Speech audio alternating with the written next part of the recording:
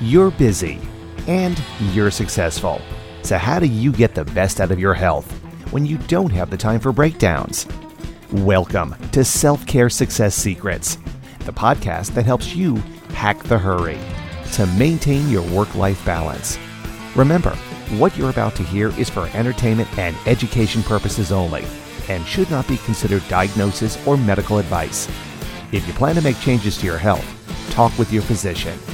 Now, here's your host, Dr. Dan Wohl.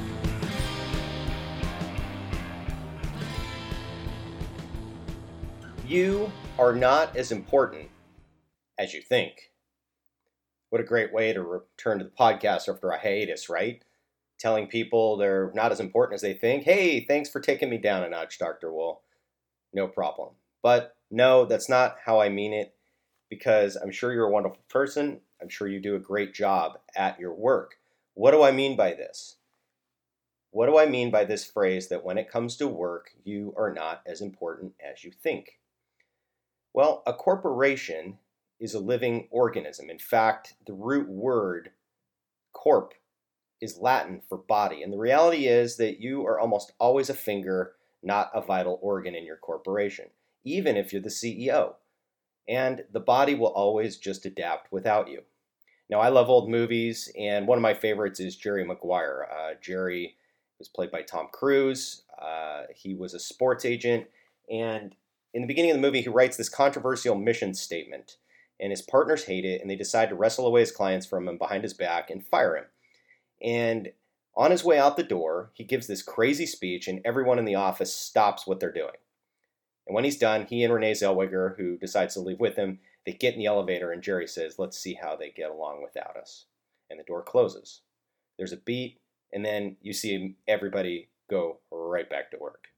And I love that because over my years in corporate life, that was so true. And it's true for you too. Everyone can get along without you at work. And at good companies, they should. It's funny, like when computers arrived on the scene in the 80s and experts thought that they would revolutionize work, they thought that they would be so efficient that instead of working 40-hour weeks, we'd work 20-hour weeks and be on the beach. We'd be freed up for better living. Same thing happened when email and the internet hit us in the early 90s. We'd be able to access and share information more quickly, and this was going to make our life easier. But what really ended up happening is that computers, email, the internet, these all made it more efficient to do work. And what it essentially did was tell management that, well, while we've got you and we pay you already for 40 hours, we might as well have you do twice the work at twice the efficiency. And this enabled companies to grow faster. They were able to get revenue more faster. And then, certainly in the dot-com times, there were all these Silicon Valley startups that were disrupting corporate America. And in a startup culture, it's launch or die. So all these people were working at breakneck speeds, even around the clock. And what that did, it made the more traditional companies work like they had to keep up even more with those companies. And as a result, over the last 30 years, we have come to value volume. Because our 40-hour work weeks became 60 hours, they became 80 hours. I even worked with a company in the dot-com days that took this to the extreme. They'd start work, the tech side of the company would start work like mid-morning. They'd hand it off to an Indian firm when they left at 5 o'clock, and then those folks would hand it off to an Irish firm when they left in the evening, so our development cycle was 24/7. More work, because we were more efficient. In the 2000s, smartphones, Wi-Fi, those entered the equation. That enabled us to work from anywhere, right? So now what happens? We do. Those 60 hours now end up in our homes or at a restaurant or at the movie theater or laying in bed next to your wife with an iPad answering email. And in the end, what does it all do to us? You have efficiency that sped up. We have expectations that rose up to meet it. So despite having access to smarter, we all now work harder. And it's been that way in the working world for a while. And we continue to go faster. The expectations continue to get higher, and there's more pressure. There's always more to do, and it turns out that that's what we do. But the problem is, when I'm looking at it as a doctor, from a health standpoint, this causes a lot of stress. It's not supposed to be like this, and for a real long time it wasn't. And if stress is unmanaged, it causes disease. So I'm telling you, raise the white flag. You need to surrender. And that starts with the realization that at work, you are not as important as you think. Now, hopefully you're liked, you're respected by your peers, you're appreciated, but the place will not fall apart without you.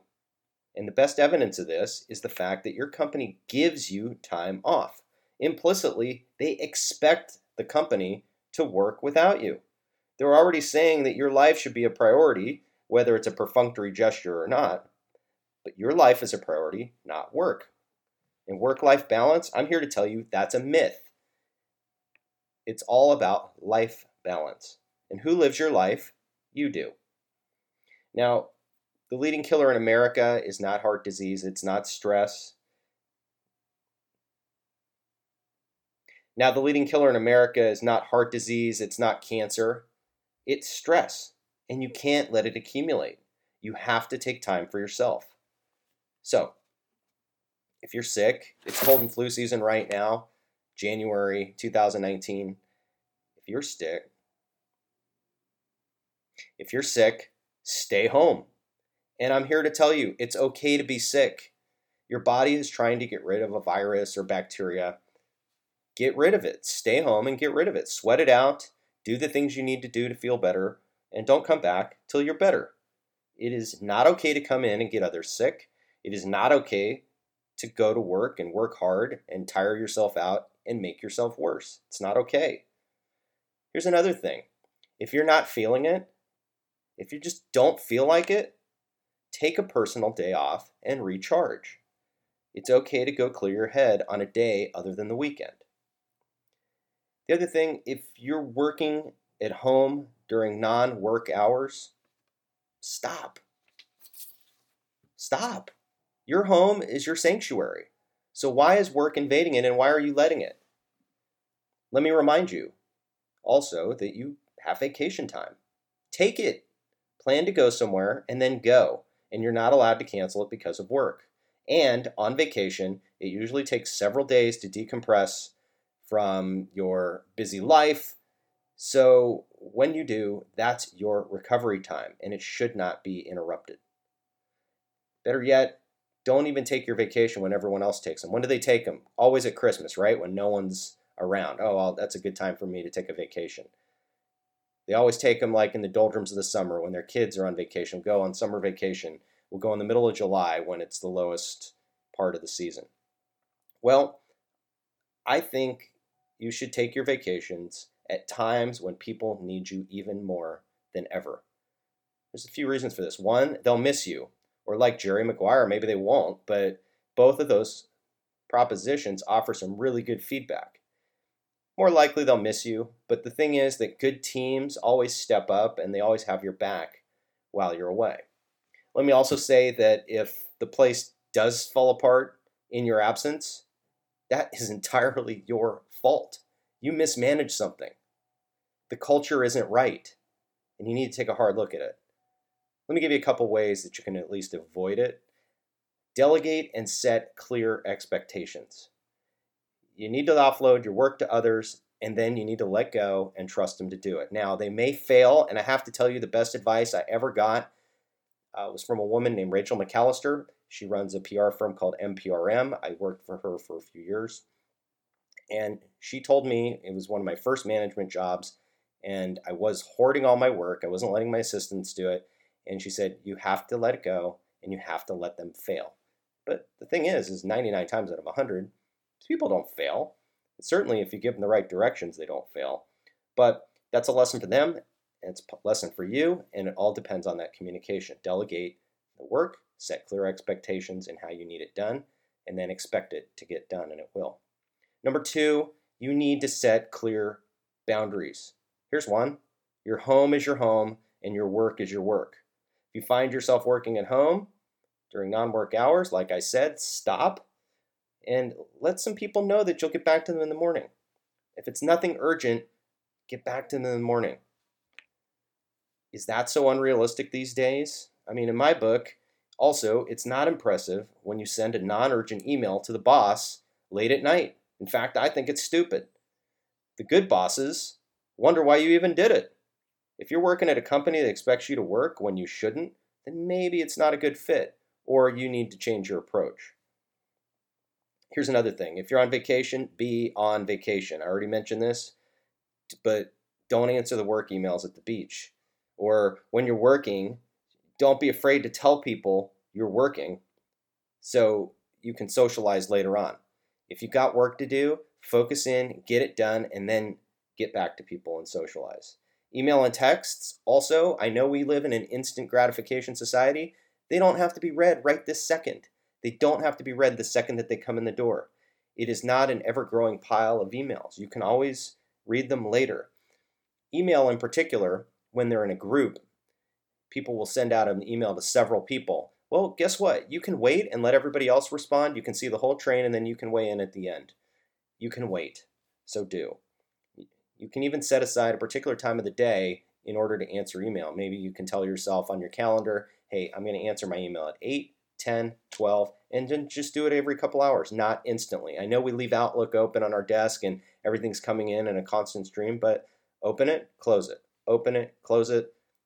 You'll have a couple hours to work. You pick it back up when you're done, and I think you'll keep your sanity at the same time.